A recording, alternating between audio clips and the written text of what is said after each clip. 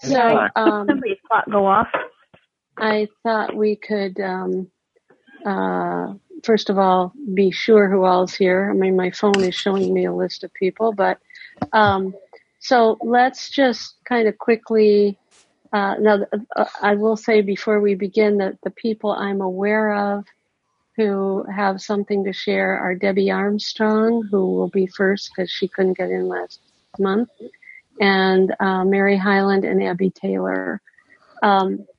So, and then if anybody else who hasn't thought about sharing wants to, and we have time left, then we'll add another person. Let's just quickly do self-introductions. How about if you just say who you are and where you're from, Nikki? Well, I was trying to think of something a little more writing involved. Say who you are and a piece of writing that you are working on now, not what you've written in the past, but something that you're working on right now. Just mention whether it's a poem or an essay or a piece of flash fiction or, your memoir or a speech for the president or whatever. So, okay. Oh boy. Yeah. That's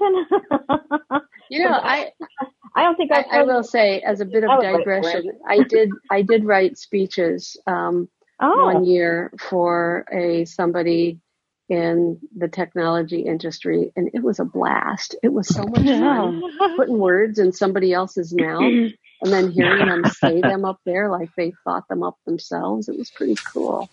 Anyway, so okay, so I am Deborah Kendrick, and I'm here in St. Petersburg, Florida. And what I am working on this weekend is kind of dry. It's an article for Access World recommending items under $100 for seniors who are newer to vision loss. So that's what I'm doing. I have an item like that just arrived in the mail today. Oh yeah, what is it? It's a Braille watch. Oh, there you go. Okay. Well, Bill, since you spoke up, here. why don't you introduce yourself next? Yes, Bill Outman, Daytona Beach, Florida, and I've got a lot of writing that's just been kind of dormant lately, but I do have one in the hopper. Speaking of technology, about kind of a fictionalized story about the tactile graphics, which is kind of an interesting cutting-edge field. And one thing that I have related to that is I have a drawing board where you can take a pen and you put a piece of paper on it. It's a rubberized board that you can take a pen and draw with it on it, and it'll create a nice line drawing. Right. Yeah, that's probably the old Sewell board. That's a fantastic piece of low-tech equipment. It's great. Okay. Anne, are you there? Can you go next? I am here. This is Ann Parsons, and I'm in Rochester, New York, author of The Demis, and I am currently, I'm picking away at it. I've been so darn busy over the holidays, and then I had this double rehearsal today for oratorio and all this. Boy.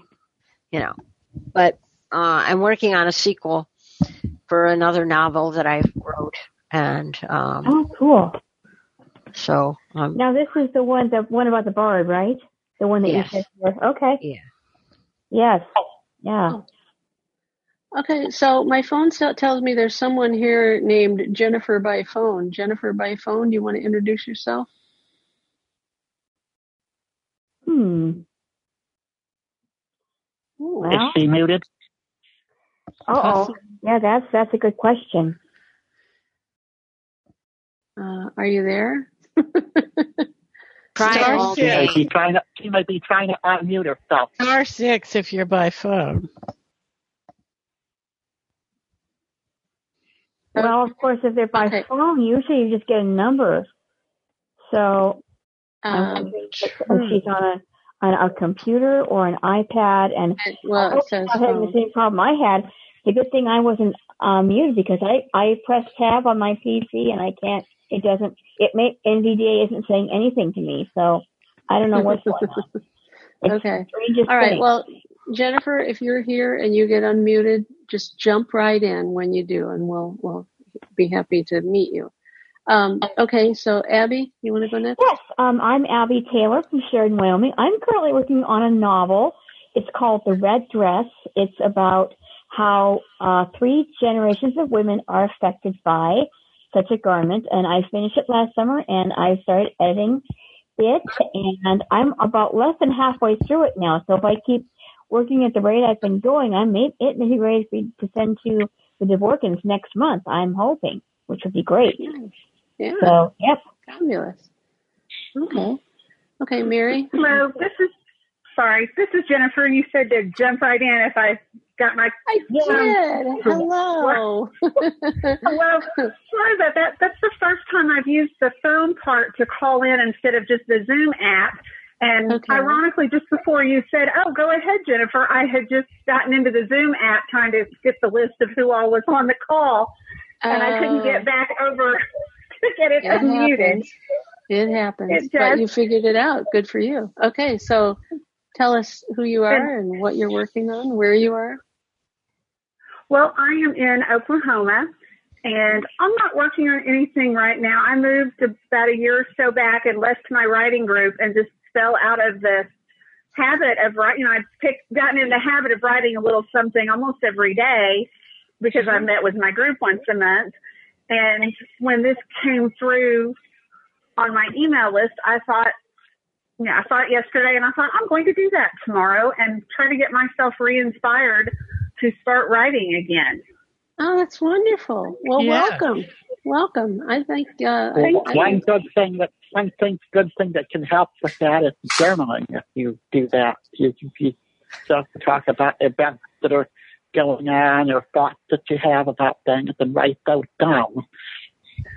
Yes, and when I was in my writing group, one of the things we all found very helpful is sometimes we'd set ourselves a little, like you just had to write one sentence or 1 minute, just something to, you had this very short time so that you didn't doubt yourself and start going back to edit, to just make yourself start getting things on paper. And right.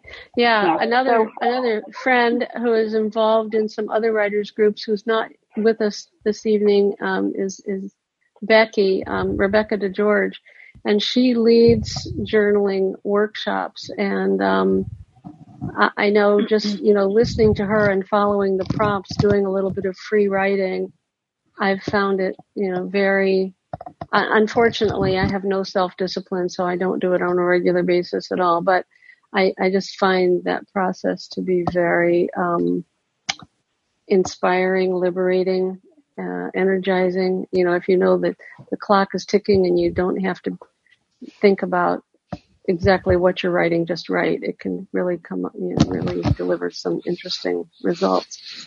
So, okay, Mary. Yeah, I just started today, getting back into the groove, and I am going to enter my first contest sponsored by the Writer newsletter, not the Writer magazine, but the newsletter that they have. They mentioned that they have they're running a contest for writing an essay about your writing. Is it a lifestyle? Is it therapy? Is it art? What is it to you and how you do it? So, I'm real pleased that I got a good start on it today. Great. Okay. And you didn't say, but I know you're in Columbus, Ohio. Oh, sorry. I'm in Columbus, Ohio. Okay. Let's see. Debbie. Hi, it's Debbie Armstrong. Oops, okay, sorry. My microphone has a little button where it'll mute and unmute, so I wasn't sure which state I was in. So you're in the right state. Yeah, the big clunk was me checking. You're in the state of I'm in the right state. The state I live in is in California, and I am taking a fiction writing class at the college where I work. Oh, nice. So right now, I'm just doing my homework, and I'm really enjoying it. Every week we do a free write. We submit. It's online, and we also do some sort of focus thing. Like this week we focused on senses, so you had to do just a piece that was very rich with sensory detail. Next week we do a character sketch, and we're going to do scenes and plots and settings and play point of view. So we have lots of little assignments, and I'm really going to have a good time with that. Oh, that's great. Awesome. Yeah, that's fun. What school are you at? I work at De Anza College in Cupertino, and we teach fiction writing online. And there's about 20 of us taking the class. Most of them are a lot younger than me, but that's okay. And we do critique each other's work, and we have a teacher who gives us the assignments. And we read pieces every week, too. And is it pretty accessible? I mean, are you able to... Yeah, that's what I was doing, too. Yeah, well, it's accessible because, this sounds sort of arrogant, but because I work there. I worked there 17 years, and I have been the biggest loudmouth about inaccessible. Right.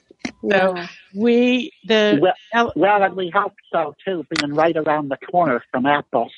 Well, the LMS we use is called Canvas, and all of the California community colleges have now adopted Canvas.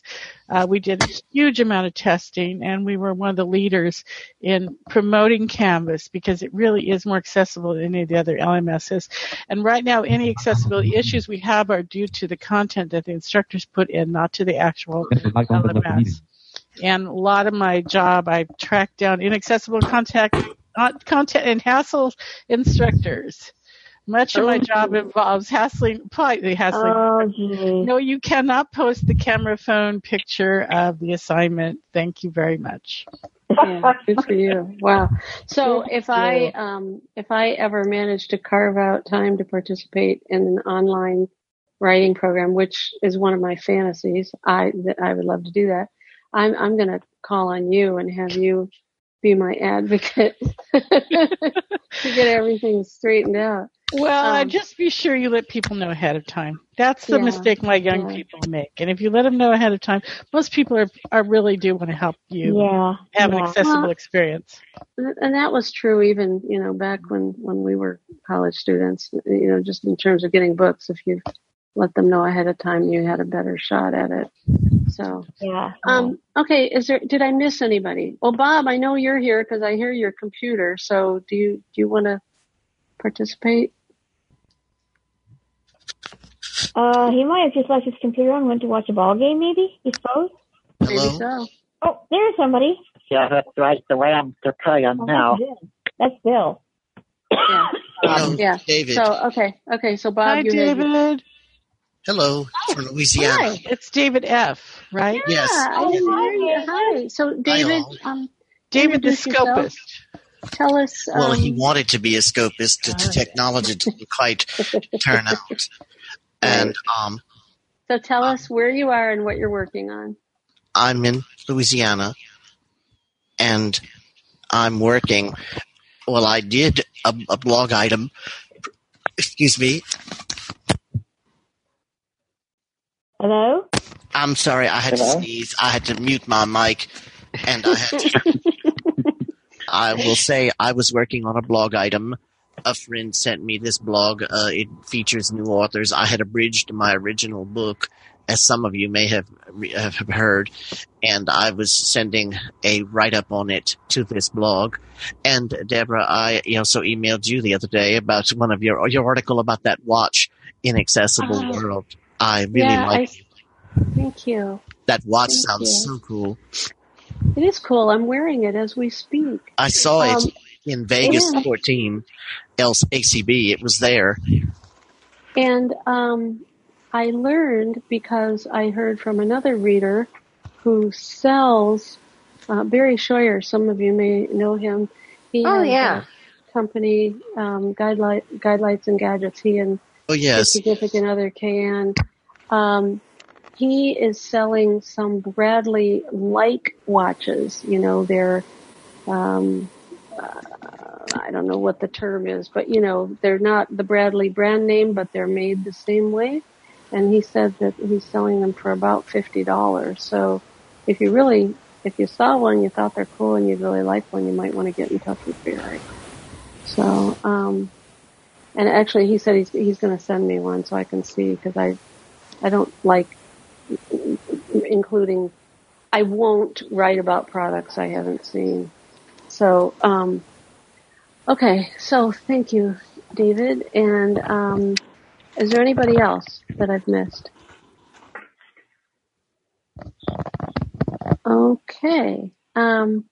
Well, we're going to come right back to Debbie Armstrong then, who was ready to share a piece of writing last month, and unfortunately we couldn't, any of us, get into the Zoom room. But now we're here. So, are you ready? I am. We have a dog training facility nearby called the Zoom Room. The story is going to take me about 7 minutes to read. I did post it to the list about 6 months ago. I wrote it about a year ago. I've done a little bit of tweaking on it, and I'm looking for more feedback, especially things people feel that need to be tweaked. I'd like to submit it to a literary magazine contest or a contest sometime. It's called Daddies. I got in trouble with Mommy for playing with matches. I tried to tell her it wasn't me. I told her it was Daddy, but she said Daddy was passed out, so it was clear he wasn't watching me. That's why Mommy washed my mouth out with soap. She said I was telling lies. She paddled my bottom so hard it hurt for a week, but I guess that's what mommies have to do when you play with fire. Amy down the street, her daddy, he gets real mean after he's had too many beers. I saw him throw Amy across the room once. My daddy, he don't get mean, but he gets plenty dangerous. Other kids say I'm lucky because I got such a nice daddy. He pitches the ball. He's got the best hide-and-seek places, but that's evening when my mommy's cooking supper and we skate outside. Then he's the coolest daddy on the block. It's after when I have all the dishes put away and when Mommy goes off to the secretary night class. And we are alone with Daddy. He's got a bottle. It's in the closet under all the fur coats. And he's got another in the garage on the shelf behind the gas water heater. It's inside his tackle chest. And he's always out there for what he calls just a little nip.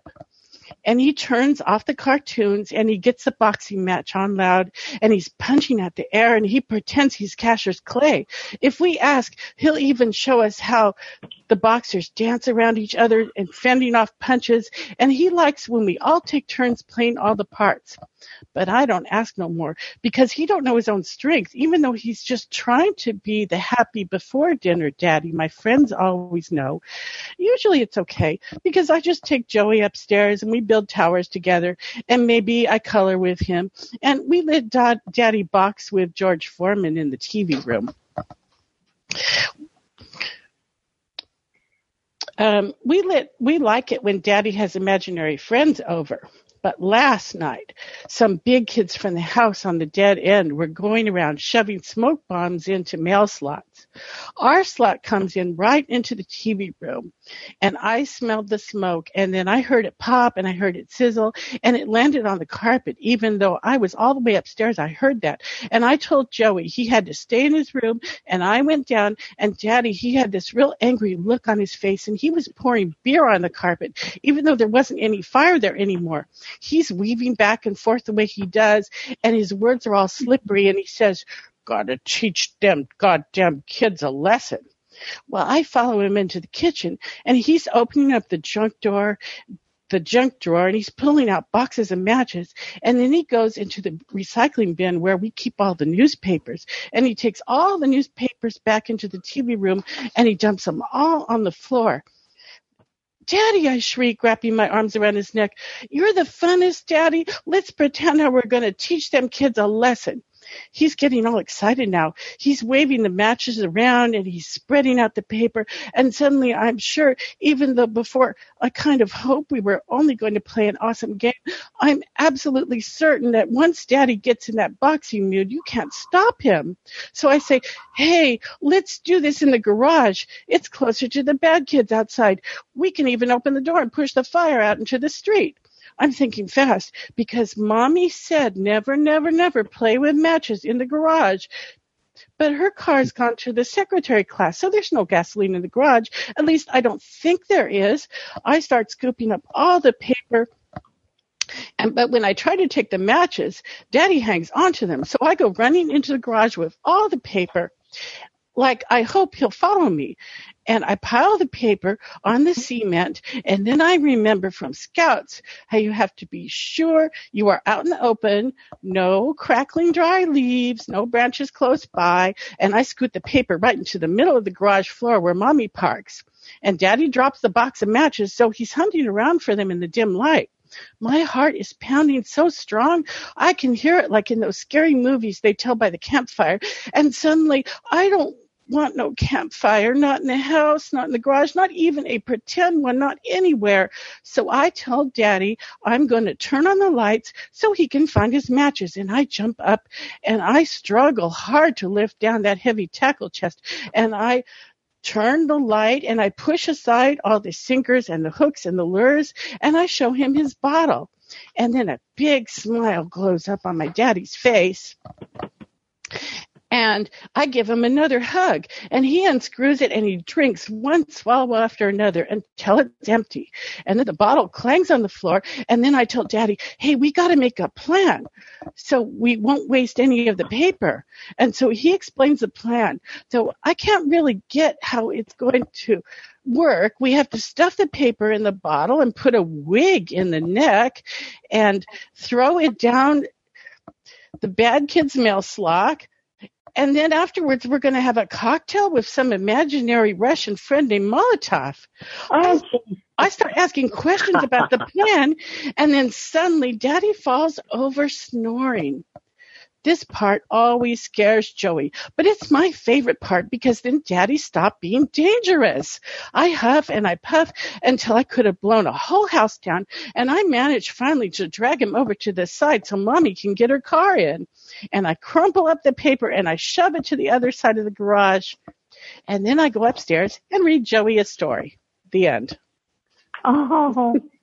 Now, is this character, your main character, is this supposed to be a boy? It's indefinite, like it's a 7-year-old probably. Okay. 7 or 8-year-old. Because a Boy Scout would be learning how to build fires and that kind of thing. I don't think a Girl Scout would. Because you're going to mention Scouts, it has to be a boy. We did in Scouts. Yeah, Girl Scouts learn how to build fires. Well, not in my day. Well, that's good.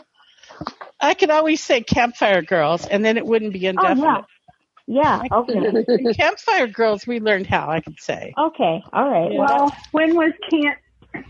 this is Jennifer. When was Campfire started, though? Because you set a date on this by naming Cassius Clay and George Foreman. That's true. I wondered about that too. And then, but then you say the recycling bin, and in the Cassius Clay era, we didn't have recycling. That's anachronistic. Thank you, guys. I didn't even notice that.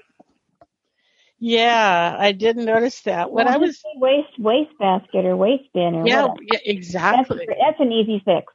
Yeah, I like it. The ambiguity. Yeah, recycling didn't really start to come in until the early 70s. I like it though. It made me. I was stifling my laughter 3 or 4 times. It's really entertaining. I liked it a lot. I thought it was kind of sad. Well, what I wanted to do was capture the idea that this guy is very, very drunk, but the little child doesn't. She only vaguely knows something bad's going to happen. Right. She doesn't. It sort of starts dawning on her. This may not be such a good idea, but I'm the only adult here, and I don't know how to cope. Yeah. I would like to make it a little more sinister. That's why it's so sad, because it's the role reversal. You know, she's forced to become the parent. Forced to grow up fast. I'd like to make it a little more sinister without being scary. I have a little place actually to tweak that kind of relates to that. Mm-hmm. But in the part where you're in the garage, you say it is dim after you describe the dad dropping the matches and looking for them. Mm-hmm. And I think if you mention the darkness in the garage sooner than that, it kind of will help set the atmosphere there that this is, not a bright, happy workshop, Yeah. This is, a dark, kind of dim place where little kids shouldn't be kids shouldn't be in the garage at night anyway. Right. And then the thing that I wanted, there's a gas water heater, but at one point the child says there's no gasoline in the garage because Mom's car is gone. And I wanted that to be kind of like really sort of sinister for the adults reading it, but the child is oblivious, right? Right. No, that's right. Right. Well, then you might mention that this is where we keep, say this is where the lawnmower and the cleaning solution, gasoline sitting around the garage for that. You would keep extra gasoline if you had the lawnmower, That's true. That's true. Well, because to a lot of modern readers, those things all go in a shed. They don't. Yeah. Your extra bicycles and sports equipment, and you park the cars in the, very clean, tidy garage, and those go in a separate. So I just think it seems like there's probably a way to work that into the description of, what happens in the garage to kind of build that atmosphere, like you said, for the people reading it. Well, it sounds like these people may not be very well off, and so they may not have a shed. They may not have that luxury. Right. So you have to start everything. Oh, no, I'm just talking about building that atmosphere in for your modern reader. Yeah. Okay. And, for someone who's a millennial may not even think of the fact that everything like that went in garages. That's true. When I was earlier time periods like that. I'm in my mid-50s, and when I was growing up, it was kind of like that, because my dad had all sorts of stuff around the garage, all sorts of tools and things, because he would do odd jobs, in addition to working in a plastic factory. And one of the funny things about Molotov, I kind of got where you were going a little bit there with a Molotov cocktail. And what's funny about that is when I was little, is that when people would talk about shrimp cocktail at dinner, I was reluctant to try it because I thought it was an alcoholic drink, like having cocktails. Yes. When, of course, it's shrimp with cocktail sauce. Debbie? Go ahead. It's Mary Highland. Hi. And first I want to say I loved your story. I just thought I loved the way I thought it was a little girl. And I did too. Yeah. I just thought it was the thought process of your little girl character and the way she rambled on and breathlessly went on and connected all the sentences within and this and this and this and this, and I just love that. And I would respectfully disagree with the whole discussion about the gasoline. I think if you cram too much of that stuff in there, it will take away from the story. So I would leave it alone. Interesting. Just my 2 cents. One of the things I really wanted to explore is that parents who drink too much are not necessarily abusive in the traditional way, like where they beat children. You can see that this little girl has not been beaten by her dad or scared. No. He's a happy drunk. He's a happy drunk, but a happy drunk may not be aware. Totally. Where she says now he doesn't know his own strength, so he might accidentally, hear in the face or something. Yeah, but exactly. Intentionally. But she knows he's a kind person. So one of the themes I wanted to explore was that child abuse isn't always what it seems. Yeah. Yeah. Yeah, there are functional alcoholics that will be able to function on a certain level. for quite a while, and not have things go totally out of control, but yet they have a problem and they may be oblivious to it themselves. Yeah. I liked, I said it made me laugh. I liked, and the sadness is not lost on me, but, I liked how she introduces her daddy as a fun guy, an entertaining guy, before we get into telling the whole tale of the, the matches. And then it was fun, like he dances around like a boxer and he really gets into it. And, you really did a good job with that. And, I wouldn't get, too bogged down in detail about what's in the garage. I think you've got enough there. I mean, it's because, again, it's from the perspective of a 7-year-old who's not going to be scientifically analyzing the garage contents. Hey. So, I like it a lot. One thing about the dating of that is that not everybody may remember that Muhammad Ali was Cassius Clay. Yeah, as far as the anachronistic bit, what I would do is leave in the references to Cassius Clay and George Foreman, and instead of recycling bin, just say, I don't know, in the newspaper pile. The trash bin. The trash bin. The trash whatever. bin. Yeah. The trash bin. Yeah, I didn't even think of it. That is just so wonderful. And if I send it to my fiction class, I will fix that. Yeah.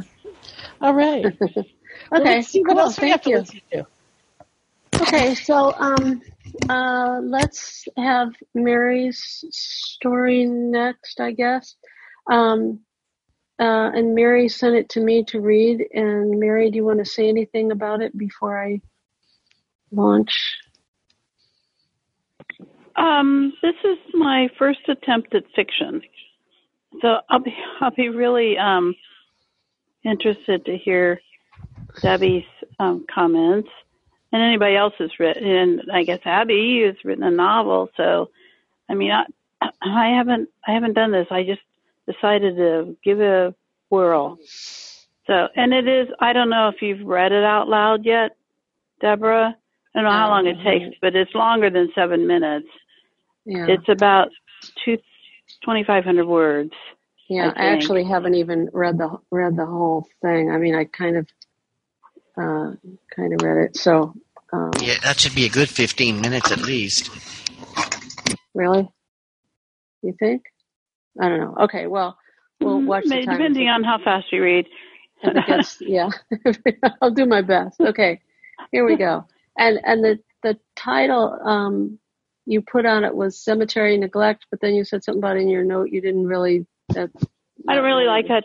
That's just a working title. Okay. So it doesn't have a title yet. Okay. All right. So we'll call it Cemetery Neglect for 5 minutes. Okay. I grabbed the gate to the old family cemetery only to find my hand covered with crumbled rust. The lock was broken, so the gate swung open with a screech. June bugs darted around while chiggers leapt from weed to weed. Good thing I had armed myself with bug repellent under long pants, long sleeve shirt, and tall boots. I knew from coming here as a child to visit the burial of some relative or other that it was a feeding ground for annoying pests, and if you weren't careful, your panty lines and ankles would be covered with welts from bites by the time the cemetery was over. Yeah, that's what it's okay. For that reason, when I guess that the visit should have been in there. Okay. So, for that reason, when I was here last to bury my own mother, I made sure the grass had been mowed and the weeds pulled around the plots of my ancestors, both long gone and recently retired here for eternity. It was not a fancy cemetery. You would not find water fountains or obelisks here, But as most cemeteries are, it was located at the top of a hill, and to get to it, you had to follow a single-lane gravel road up and up for what seemed like forever, or maybe to heaven itself. Established generations ago next to a one-room church where Trevor Pendleton, a crazy cousin of Grandma's, gave hellfire and damnation sermons, it played an important role in my childhood memories. I spent summers with my grandmother along with my cousins, Maisie and Jean, and we were marched down the road from Grandma's little cabin to a one-room white clapboard church in the valley, complete with a bell that rang out each Sunday morning to remind us all to hurry up and get inside. But once a month, we also went up to Trevor's church by the cemetery for good measure. After the service, the women would set out enormous bowls of potato salad, platters of ham, green beans fresh from the garden, and beautiful, plump tomatoes. Angel food cakes, cherry pies, and blackberry cobbler rewarded us for enduring another one of Crazy Trevor's sermons. But sometime along the years gone by, the old church was burned to the ground. Now all that remained was the foundation, where piles of garbage and rusted out car parts, washing machines, and ripped up mattresses had been tossed. When I buried my mother there just a few years ago, all that garbage had been removed. The grass had been mowed and the weeds pulled, so it had been restored to its original peaceful beauty that I had not noticed in my bug-plagued childhood. After the graveside ceremony was over and most of the guests had returned to the church in town for a delicious comfort food meal of fried chicken, mashed potatoes, Jell-O salad, and all the old favorites, my daughter and I walked around the cemetery to read the names of people I remembered as a child, next to where my mother would soon rest in peace. The grave of my grandmother, ashes of my dad and my beloved aunt, her husband, and my cousin Maisie were all marked with modest stones. It was a sunny day in early August, but we didn't notice the heat, any bugs, chiggers, or even grasshoppers. A recent mowing and maybe a spraying of bug repellent must have taken care of any uninvited pests. As we strolled under a cloudless blue sky, we noticed the song of a bird perched in a nearby elm tree and a gentle breeze. No other sounds disturbed the peacefulness of this place. Jesus himself might have walked here, inspiring someone to write that beautiful hymn in the garden. It was the kind of spot on the top of a hill in the country where you might want to sit and soak up the greenness of your surroundings and the softness of the silence for a few minutes, an hour, an eternity. But today, the cemetery was all but hidden under the jungle of brambles and weeds. Not another soul was anywhere to be seen. I could hear no murmuring of prayers to loved ones who rested there, no crunching of gravel, of more cars carrying mourners, no digging sounds of shovels making room for fresh flowers to be planted. Only the sounds of the bugs and the swaying of weeds in the summer breeze caught my ear. I had brought my gardening gloves and trowel to plant dianthus at the headstone of my family. I should have done this last year on Memorial Day, but somehow that didn't happen. But here I was, having shed my guilt for my neglect, but appalled at the neglect of the whole cemetery. Didn't any other living person care about preserving the resting place of their parents, grandparents, and other members of their families, I had an eerie feeling this effort was going to end in a failing attempt. I took a few steps toward the elm tree that, thank God, was still standing near the spot where I remembered in my family's plot. The earth beneath my boots crackled as I broke twigs and rotted branches. Then I tripped over what might be a headstone. I bent and spread the weeds so I could read the name. With my gloved hand, I wiped the dirt away to see only the numbers, 2014. I knelt down on the weeds, and with my trowel, I began to tear at the carpet of moss that smothered the stone that bore my mother's name, Patricia Williams. Just then, I heard the sound of approaching boots, and before I could tear myself away from my discovery, the owner of those boots stopped right beside me. I wondered why I had not heard the screech of the gate. I was sure I had closed it behind me. Expecting to look up and see a welcoming face, I was dismayed to be the object of hard and irate scowl of an older woman made even uglier by her vicious countenance. "What the hell do you think you're doing?" she spat. This is private property and you're trespassing. Now get your sorry ass off my land." Stunned, I stood and looked her square in the eye.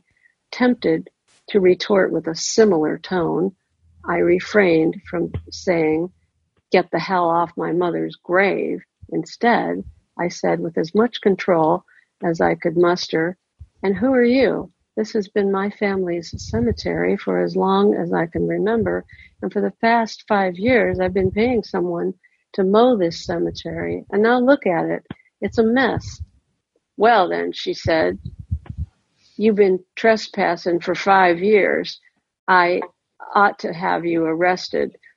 Losing my patience now, I repeated through gritted teeth, I said, "Who are you? What is your name? And how can you claim this is your property?" "Name's Pendleton, Martha Pendleton. I inherited this land when my old man died. It ain't been a cemetery since then." "Are you related to Trevor Pendleton? Is that who you mean?"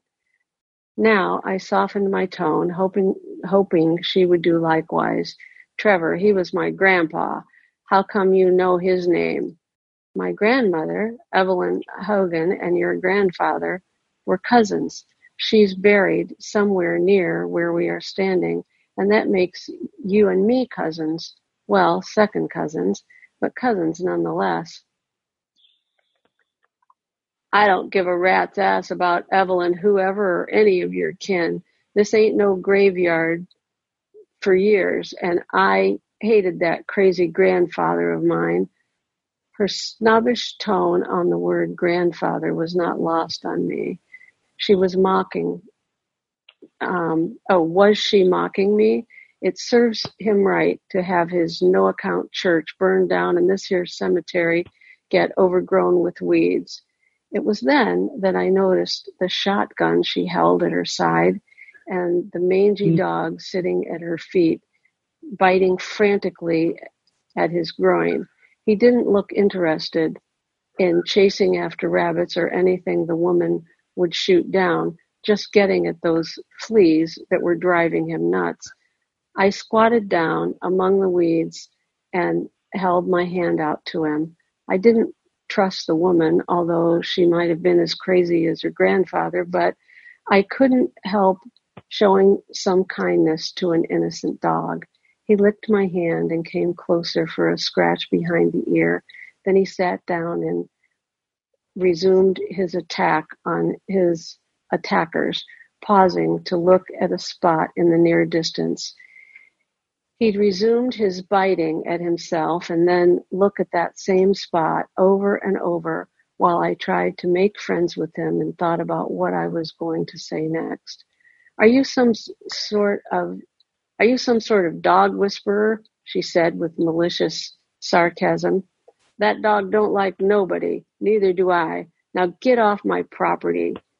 You know it's against the law to lock people out of a cemetery, let alone make it impossible for people to maintain it, I said, not really knowing if that was true. Suddenly, the dog gave a sharp warning bark, and then I heard the screech.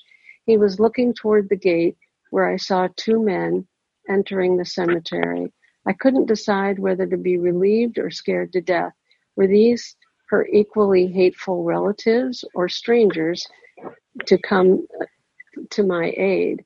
The woman turned around, raising her gun. I guess it's supposed to be again. Put that thing down, Martha, one of the men shouted. Go on home and take that mangy dog with you. Like an obedient dog caught in mischief, she lowered her head along with the gun and trudged toward the gate. Seeing the wonder and confusion on my face, the men walked toward me without the air of malice, as I had feared. That's Martha Pendleton, one of them said to me in a dismissive tone. She's crazy as a tick, but she's not dangerous. She says the cemetery is her property, I began.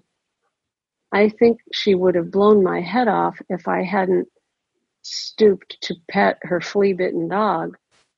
You must be Evelyn Hogan's granddaughter, the other man said. I remember seeing you here a couple of years ago when you were burying your mother. I'm Sheriff Tom, and this is my deputy, Larry. I'm sorry the place has gone to ruin. It's a damn shame. My people are buried here too, but old Martha, she claims she inherited this land, and she's pretty mean about the whole thing. But isn't she breaking the law? I said. Can't anything be done? Then, as if a magnet had drawn all our faces to the dog, we all saw that he did not follow Martha, but nose to the ground, he made a beeline over to a spot where the weeds had recently been parted. Suspicious, the men followed the dog and saw that he was pawing at the dirt.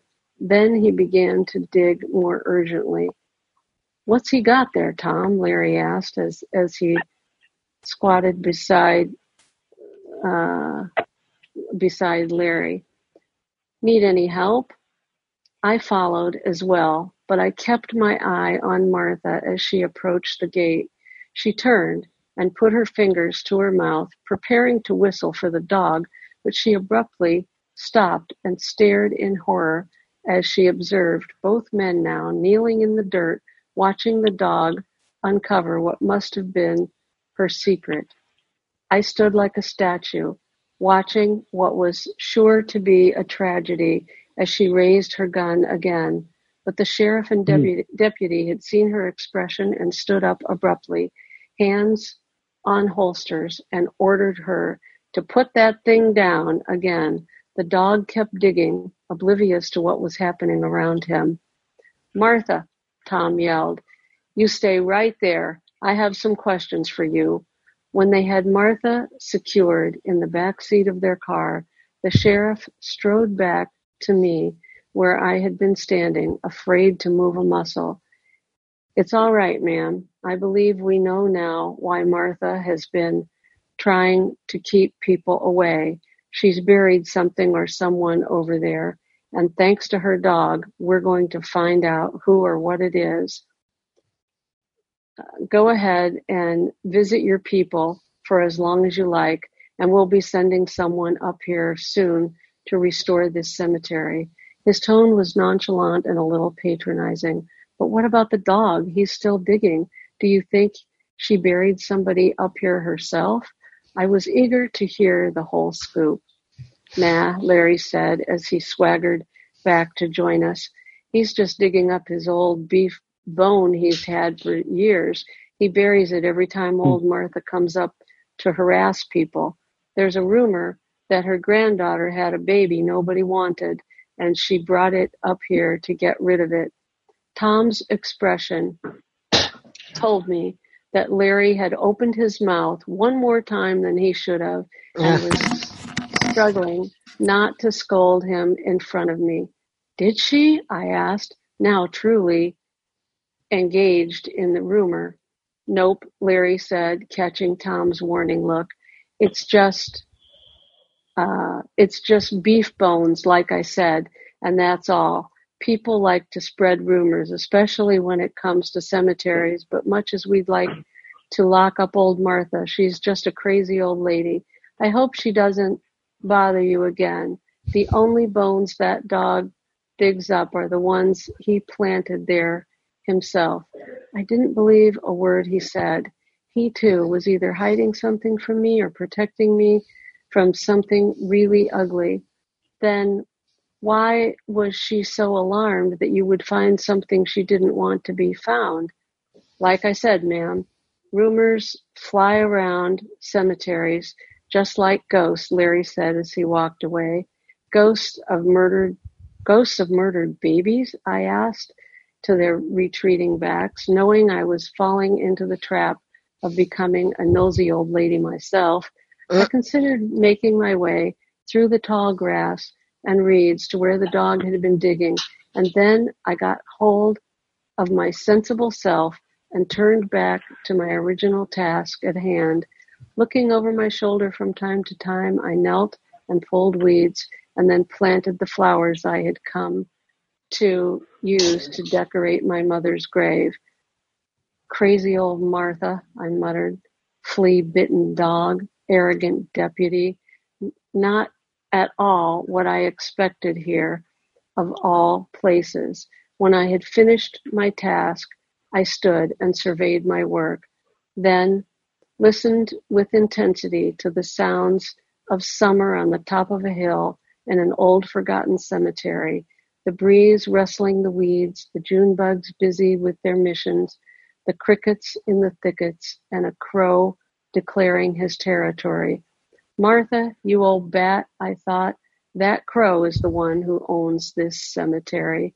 My thoughts returned to the dog, who presumably had wandered off to gnaw on his buried treasure, but I pushed open the screeching gate and left this not-so-peaceful place with a promise that I would not wait so long to return.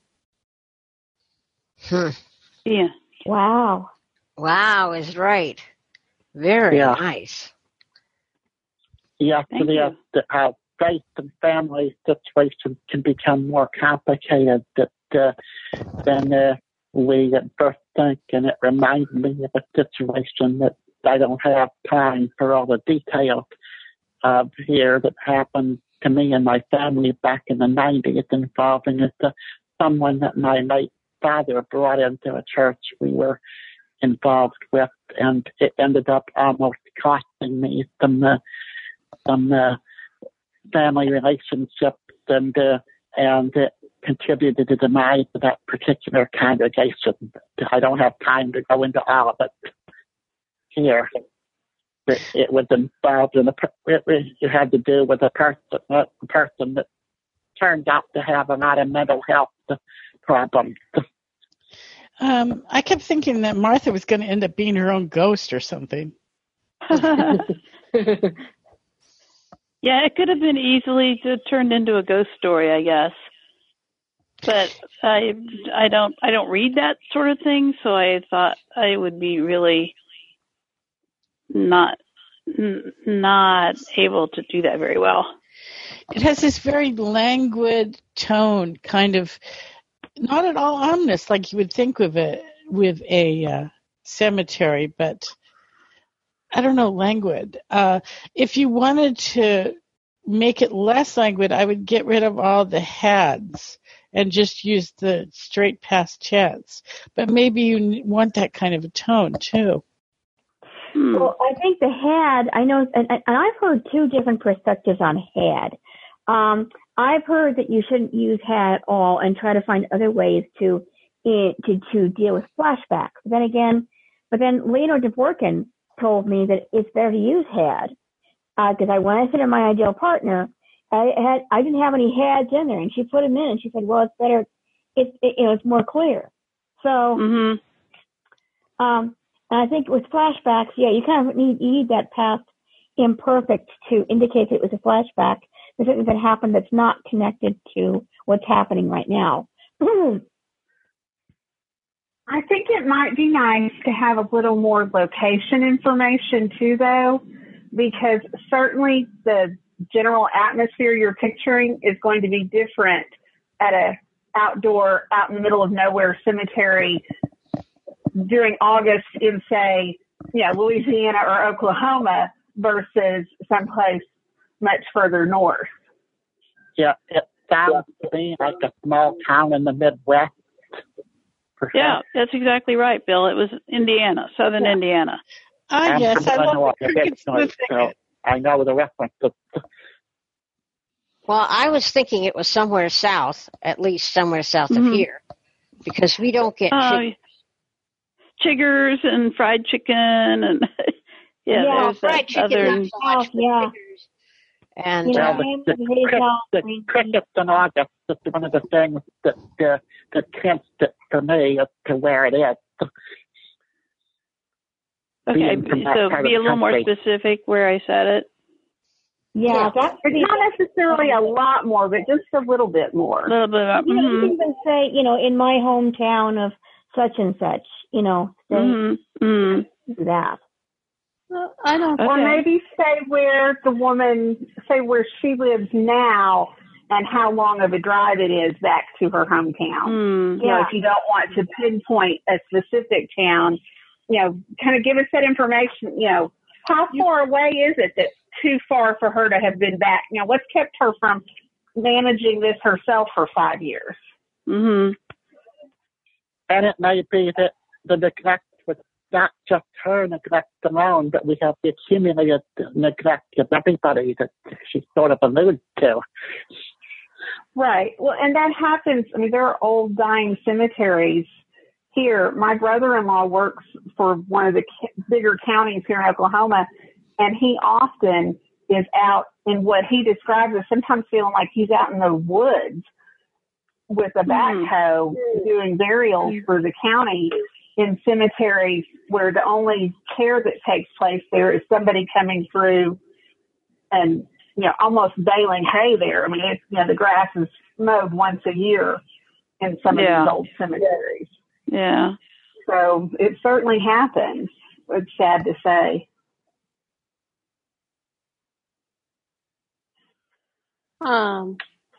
Yeah. Well, but I think that could be handled pretty easily with just a sentence about, being the last, she's the last person on that branch of the family, or, she and all of the cousins have aged, or, some little thing like that. I kept thinking the dog should have more significance somehow. I kept thinking it was going to dig up something really nasty, or I don't know. I kept thinking there was some reason for the dog to be there that I was missing, maybe.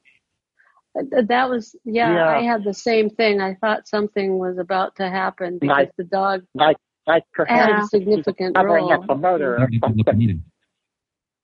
Well, I was going to have a story. Sorry? I'm sorry. I thought this was more of a jumping off point for a longer story you were building. And so I agree with them that I thought there was more with the dog, but I thought that was something you were maybe getting to later in the plot. Well, I think the sheriff and his, deputy would not have been so interested in the dog, would not have shown interest in the dog if their story about the bones had been true. Mm-hmm.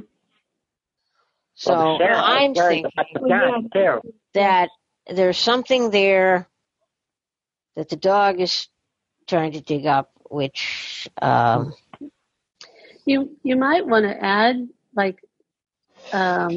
just tweak it a little tiny bit and have the dog dig up something questionable.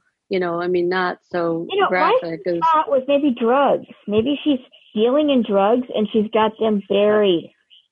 that's where she hides them. Right, because the sheriff is peeling in on an idea. I was actually also worried about the gun. I was actually going to have the dog dig up the remains of the baby. That's what I thought. That's where I thought. Yeah, that's where I thought you were going. And then I thought, well, now this is going to be way too complicated for a short story. Maybe this should be the first chapter. Well, then if that's the case, maybe you need to think about extending it into a novel. Yeah, novelette, novella, whatever. See, that's why the sheriff. That's why the deputy started talking about. Well, there was a rumor that her granddaughter had a baby that nobody wanted, and then the sheriff gave him a look like, "Shut up. We don't talk about this," So what if the sheriff told Martha to take her dumb dog and go, and told the dog to get and ran the dog off to stop it from digging, and then they did the whole, trying to pretend to be nonchalant thing, because that way we don't, if the dog's gone, we're not then wondering what's that dog about to dig up. Well, then you don't have a story too. I mean, no, but we do still have the mystery of what's there and why the sheriff, doesn't want any questions asked. Yeah, because he would not have been interested in a dog digging up beef bones. He just would not. Mm-hmm. And then there's that bit in there about that they had secured Martha because she had threatened the gun and all that kind of stuff. Yeah. So apparently she has been involved with. I think it's a great story. Before. I think it needs to be expanded just a tiny bit. Okay. All right. So good. Let's move on because it's 9:00 and Abby has a poem and Debbie has another piece. Okay. So. Well, thank you for your comments. Thanks. Yeah. Very much. I really enjoyed your story. Please don't take the things I pointed out as criticisms of your story. I really liked it. Thanks. Okay. Yeah. So I feel like the mean taskmaster here, but no, that's okay. We do. No, you're doing fine, Debbie. We do need to move on. We kind of get spending too much time. So okay. So, Abby, have you've got your poem? Yes, I have my poem right here. And this is I did send this to the list, so some of you may have already read it. It's called Positive Thinking Amid Spring Misery.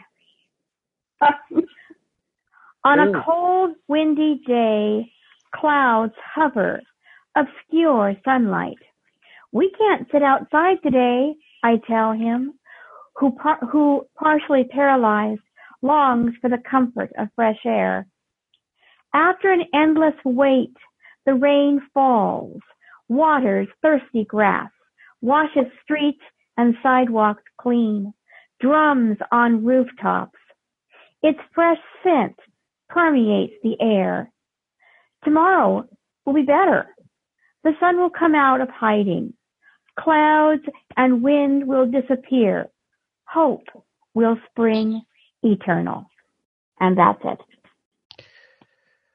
Wow, it could use another stanza. You could go on with the juxtaposition between the brightness and the gloominess. Because I think that would, bring more. Well, exactly what more could I say about that? Well, you could talk about there's still winter chills in the air. There's, plants that have frozen again. A lot of times spring is below early spring in the north can be very sexual like that. And you can talk about the days lengthening, which on the happy side. And I don't know. I guess I just want to see a little bit more. And maybe I want to see the person wanting the fresh air. Oh, sorry.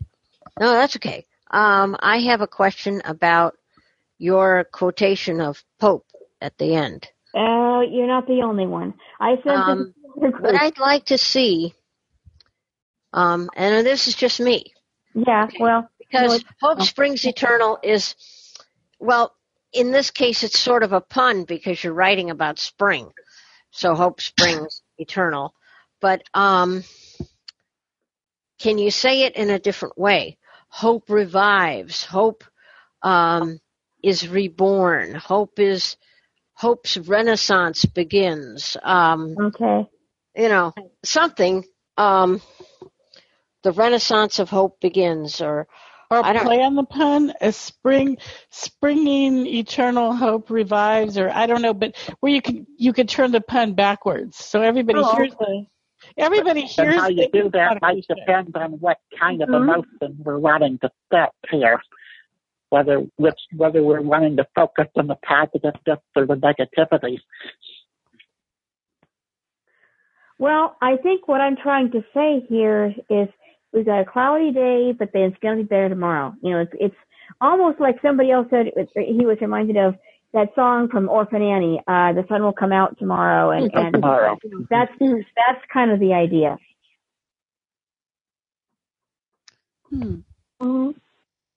Abby, then why don't you say that?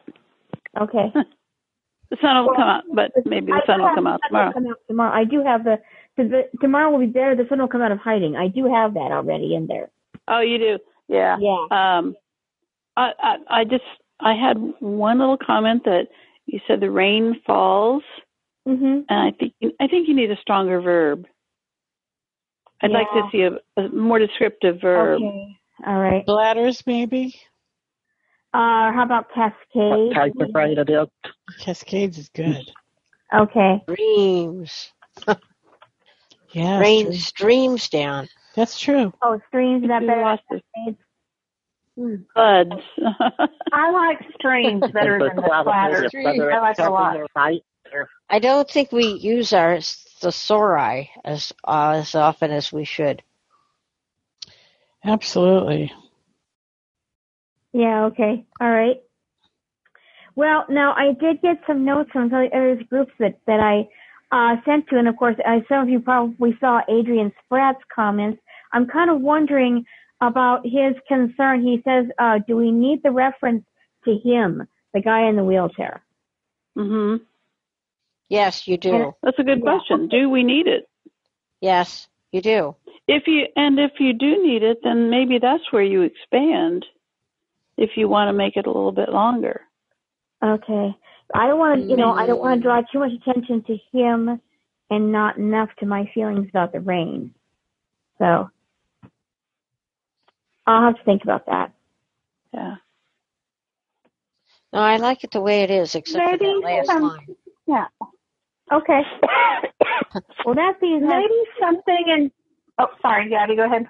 Well, I was just saying that it's been the consensus, because like I said this to two other groups, and I've gotten pretty much the same response. Now, what were you saying, Debbie?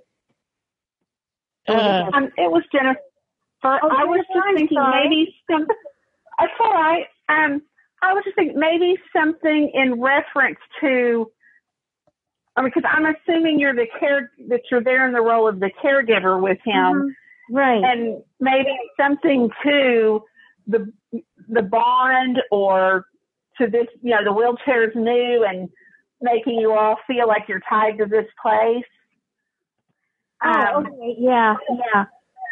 That might let it focus still on your feelings, but still expand a little bit on how dealing with the wheelchair with somebody that's new to a chair, obviously, somebody that, right, a lot like blindness skills, somebody that's their lifestyle, right, and they're a young, healthy person, it wouldn't. But to somebody who has a health reason that has just put them in that chair, that is kind of a feeling tied down to a spot place, and the rain does hold you in place more. Yeah, okay. I was just watching last night, and there's some things that relate to this wheelchair issue, and also sympathize speech. I was just watching on Netflix last night the movie The Theory of Everything, which is about Stephen Hawking.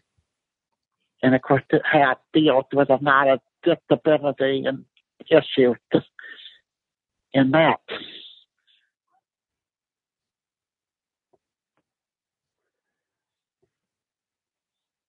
Okay. So one thing I would just... So I don't want to, I'm trying to make it more about the rain, because I'm going to be sending this to a nature poetry journal, and so I kind of want to make it more about nature, and that's why I'm thinking I should just get rid of him. Well, I mean, get rid of. Well, he's already gone anyway. Get rid of this personal human reference. Oh dear. But, no, I'm sorry, I didn't say that right. But what I meant, maybe eliminate the reference. Not focus on the person so much. I'm sorry, what, Bill? You want him to not focus less on the person than less on the person and more on the rain is what I'm trying to do. That makes sense.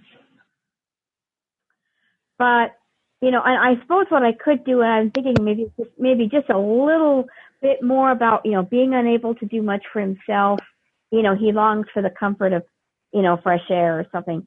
I could maybe put a little bit more in about him, but I don't want to put too much, and take the focus away from nature, from the rain.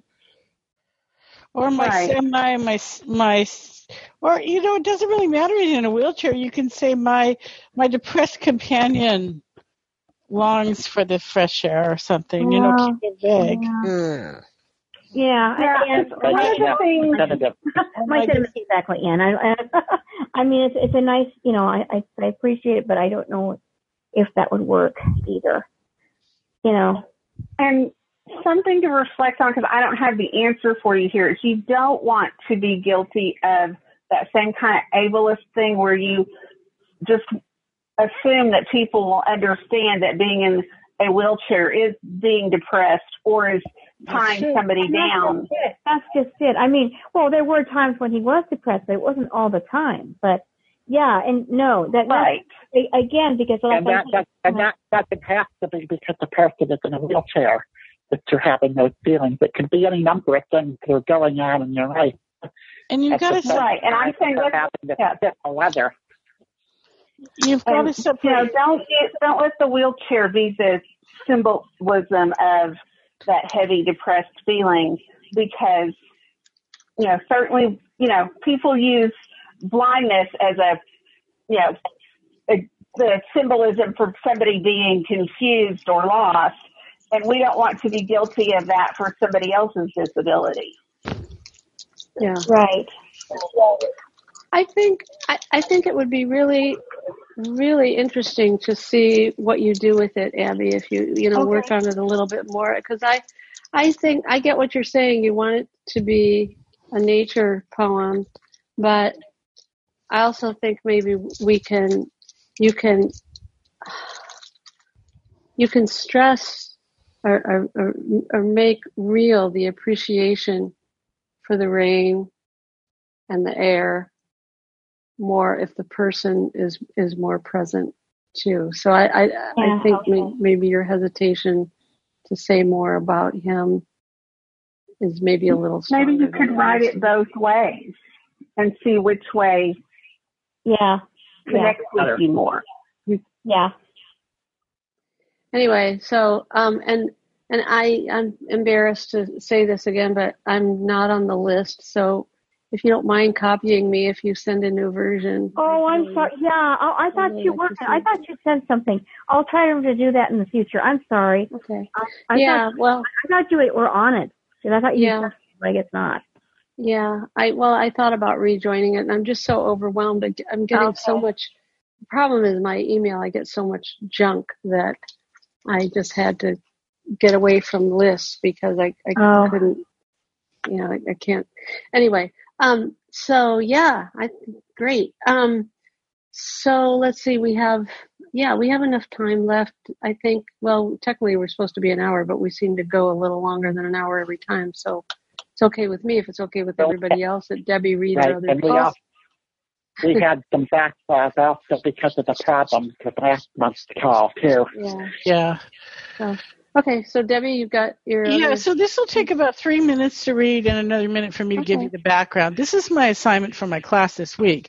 We had to do a character sketch, which I'm not going to read you, because the second part of the character sketch was to assume that our reader had not known anything about the character, and to put our character in a scene that the character would find very, very challenging.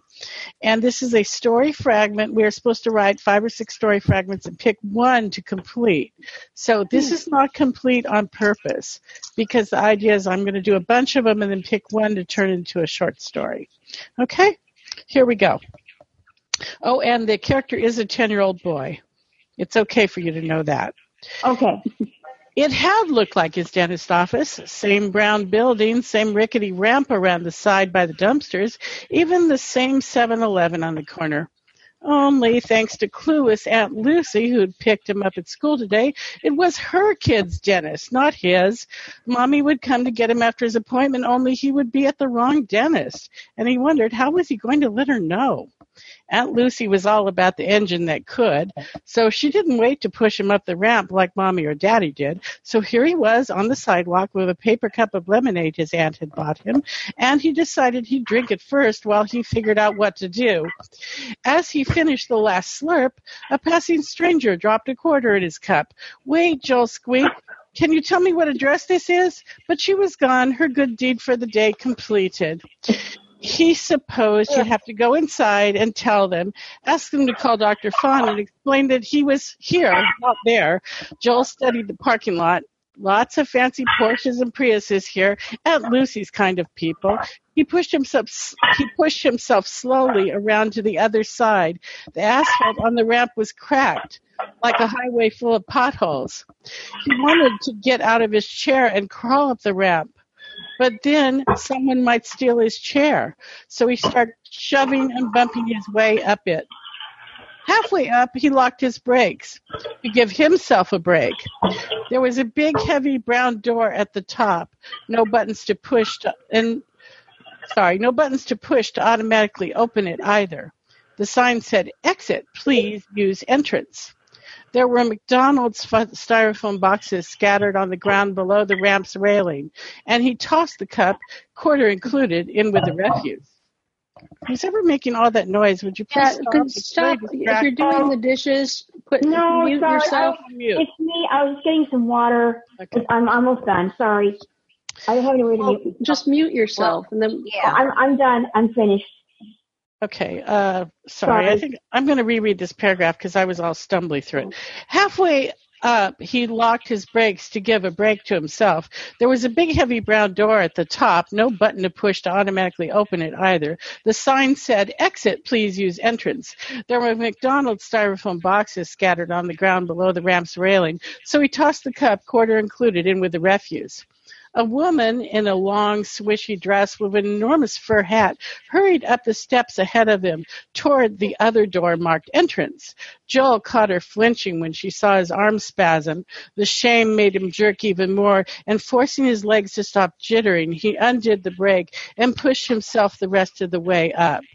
As he reached the top of the ramp, a man with an ice pack pressed against his jaw burst through the brown door and almost knocked Joel over. "Excuse me," the man said through layers of gauze, and it occurred to Joel that an unimpaired human at the dentist could sound an awful lot like a human with CP. The man held the door and even gave Joel a little push when he got stuck on the threshold. A long corridor stretched ahead, flanked by posters advertising dental implants, clear smiles, and why it's wise to have those wisdom teeth removed. As he turned a corner, another bright lady rushed forward, greeting him, unwrapping a peppermint and shoving it at his face. "No thanks," Joel said automatically. "I don't like peppermints." "You must want the children's dentist," she chirped, grabbing the handles of his chair and propelling him in the other direction. "We'll help you get there now, shall we?" So that's my story fragment. Oh, interesting. Great. That's great. What an awful woman. About disability, but through the eyes of a little child. Yeah, I hope you're going to finish it. Is that why he's 10? Yeah, that's why he's 10. And that's why he's a little frustrated because his mommy didn't drive him that day. And I like how you don't say right away that he's in a wheelchair. You talk about the ramp, and I thought, oh, is he in a wheelchair? But it's a few paragraphs later before you actually mention the chair. Mm-hmm. Mm-hmm. No, that's very clear. That's very clear. I hope you plan he wouldn't be going up the ramp if he were ambulatory. He wouldn't be going up the ramp necessarily. Well, he notices the ramp right away too. He says, "Same rickety ramp." Right. That might not necessarily clue in the able-bodied people. You might want to bump his age up just a couple of years. I think the 10 is very realistic, but as a parent of a 14 and a 12-year-old who people question me all the time, do you leave them home alone? Like, kids that age can't stay home alone, which I find that, because also as a blind parent, there are those people who assume at that age they're my caretaker. Mm-hmm. So that's a different frustration of parenting. Mm-hmm. But I think in this modern helicopter parenting age, you might have you might just kind of slide in something there about, the receptionist is expecting you and is going to is watching for you to come in. That's true. Just something to imply that there's supposed to be somebody meeting him on the other side. Mm-hmm. Just a couple of months ago in Canada, a child on crutches due to an accident that was 12 got left at his school because his cab didn't get over there to pick him up. And it made national news and made the city news that night. I mean, we have become this huge helicopter world. Yeah, you're right. You're absolutely right. Maybe how you could handle it is, because the problem with increasing his age is that then he won't have these kinds of perceptions to what's happening around him. Yeah. A 12-year-old. He'll become more cynical. Exactly. I don't want him to be cynical. But maybe what you could do is just add a little tiny something at the beginning that when Aunt Lucy drops him off, that she says to him, talk to the receptionist as soon as you get in the door. I mean, because she's just leaving him at the bottom of the ramp. It's not like she's leaving him a block away. Right.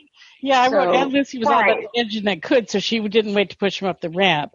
But at that point, I could say something like, she reminded him to check in with the receptionist who was expecting him. Yeah. I think that would cover it, because it is true with his being only 10. Right. It would be a pretty irresponsible adult. My earphones. I mean, there are a lot of people that wouldn't drop off an able-bodied 10-year-old and drive off like that. Yeah.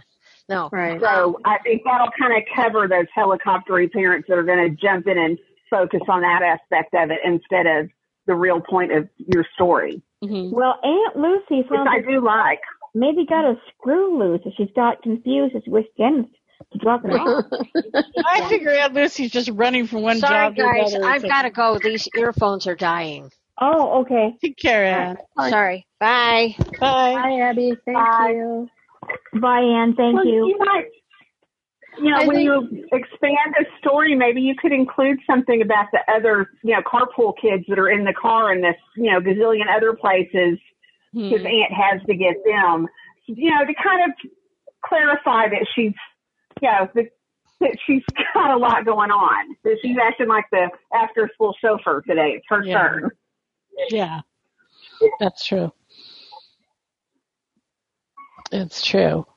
Well, anyway, I've been doing a lot of writing where I want to make a statement about disability, and I found that using children, you can say a lot of things about it that come off like a morality tale if you use an adult.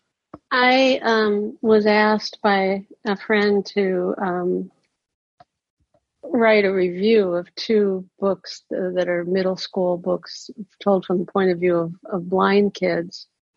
And I read them, and I haven't written the reviews yet, but I loved them both. And I discovered that I had met Sharon Draper, who's a Cincinnati award-winning writer of middle school books, and I had met her at a conference several years ago, and I had downloaded one of her books and never read it.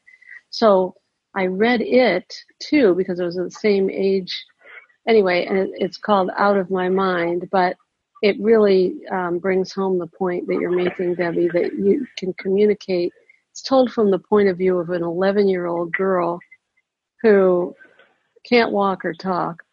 But she managed. It does say so much about disability because it's from a kid's point of view, and it's I think it's a cool way to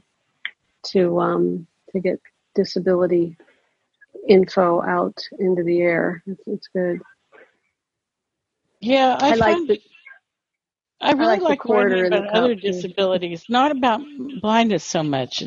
Right. But I was an attendant in college for people with a lot of disabilities, so I'm very comfortable. Like I was a paid attendant for a guy with CP every night for many years.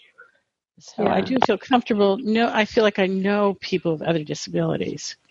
Yeah, me too. I had a roommate in graduate school who was quadriplegic, and she's remained one of my lifelong best friends. And, I can be with her and she'll say, "You put my head up." I'm like, I don't have any other friends who ask me to put their heads up, But yeah, it's good. I hope you're going to finish it. I want to hear more about this kid. Yeah. Thank you. So, okay. Well, I think we probably should wrap it up, but I'm wondering if anybody has any, particular requests about what we do next. Do you want to just do this next? I've talked about a couple of speakers. I haven't lined anybody up yet or anything, but I just want to kind of take the pulse of where we are and see if you all want to do anything in particular differently. Well, I did notice that on the description of what this was about, sorry, this is Jennifer again, that it mentioned that there would also be a discussion about the tools that blind writers use. So maybe you could plan a session or two where that was the main focus, with or without a guest speaker to focus on it. That's very good. Thank you, Jennifer, for reminding me. Time. Yeah. The truth is I did that. It was that was my fallback in case nobody had anything to read. So, and I'd forgotten about it. But yeah, why don't we plan? I will make that an upfront part of the next meeting because I think that could be a really interesting discussion. I, for one, I'm always looking for different ways of doing things and different apps and, just the whole writing process. I mean, it's different for everybody, but I think for blind folks, it kind of can get a bit more complicated. There are more ways to things. I mean, for example, when I was young, I thought I could only write beautifully if I used a slate and stylus.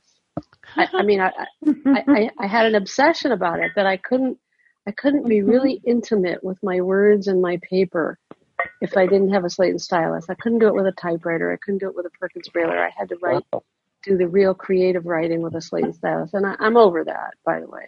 I'm over it. Yes. I recently heard a retired tech guy, to give you an idea of how long he's been part of the tech industry, talking about that he still has an old-fashioned keyboard at his office because, yes, and he named off, like a gazillion, an iPad and blah, blah, blah that he had that he loved to use to write with it when he traveled, but that he really felt like he thought his clearest thoughts when he sat down and put his fingers on that keyboard. Mm-hmm. And I know that I have that same feeling about those, and I think it's because, that is what I wrote on in college, and, that is kind of my, it's like the position of my hands for my brain to kick in. Yeah, it's like going to the same place every day. It's the same idea.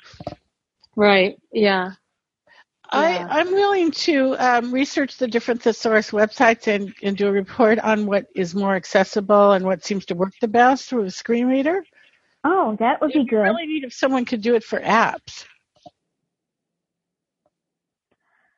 I don't have iDevice. I don't know. Well, I can do it for apps another time. Well, I don't know that we necessarily need apps specifically for the iDevice. I mean, because certainly they're, I'm calling you on my iPhone, but I have a laptop with Windows on it downstairs that I like to use to write on too. And I think maybe just knowing what some of our options are and what some of the things will do, like until I heard people talking about what the Scrivener app will do, it never occurred to me how much easier my life could be with this special writing app versus just, giving every little section its own document in a folder in Windows. Maybe how we can approach that is everybody come, and I'll put an announcement out reminding, but for everybody to come with thinking of at least one app that you personally have used or that you've heard of, rather than putting it all on one person. If we just bring ideas of apps that we have used or that we're well aware of that are useful. Or if you're not an app person, one tool. Yeah. Are we talking strictly about a thesaurus, or are we talking about anything related? No, Debbie was talking about thesaurus. She said that she would do that in particular. Okay. But could we maybe post some things to the list if it's something like, I don't think Scrivener is accessible, but I could do a quick search on some things like that and maybe put them on the list to see if anybody else is using them. And maybe then that person could tell us more about it. Yeah, I mean, I'm just for my part, I'm not on the list, so. And I'm so behind on the list, I may not read it until after the meeting. Yeah, so maybe if we could kind of, and let's not bite off more than we can chew. I think, Debbie, if you do a thing on thesaurus and we all kind of loosely talk about apps, that's going to fill up a lot of time right there. And right, and that might give us a good place to start with the list right there if we start out that way. Mm-hmm. Yeah. So, okay, it is 9:30, and I need to go. Debbie, it was a good meeting. Thank you so much. Deborah. Well, thank you all for coming. And I think, Bob leaves this open for a while. So if you want to stay and chat, please do. I just personally need to leave. So, I don't blame you. I do too. I haven't had dinner yet. I wasn't hungry. I've got dinner too waiting for me. I got to get out of here. So otherwise, I'm going to pass out. Okay. Oh, don't do that. Okay. Yeah. All right. So we heard some great writing. Thank you, writers, for sharing. Thank you. Good night. Okay. Bye. Bye. For those that are still here, who was it that said she was writing the nonfiction novel on the 3 generations in the red dress? I think that was Abby.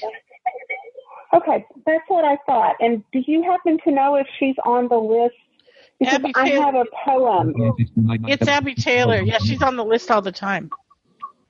Okay, great, because I have a poem about red dresses that is just fabulous that I think she would enjoy reading. Oh, yeah. Just look her up. To go Abby with Taylor. the novel she's writing. And she has a blog, of course, too, so you can contact her that way as well. She has a what? A blog. Oh, that would be great. I noticed that several people mentioned. I haven't come across that one. I like that corner of the world. That's cute. Yeah, she posts to the list many posts from her blog. So just look for Abby Taylor and Abby's Corner of the World, and you won't have any trouble tracking her down. I'll do that because I really think she would enjoy reading what women want in connection with the subject of her novel. I bet she will. So anyway, thank you. And I know you said you needed to go too, so I appreciate you staying on and answering that for me. All right. Enjoy your dinner. All right. Bye-bye. Bye. Jennifer's iPhone has left the meeting. Deborah iPhone 7 has left the meeting. Deborah Armstrong has left the meeting. Jennifer's iPhone has joined the meeting.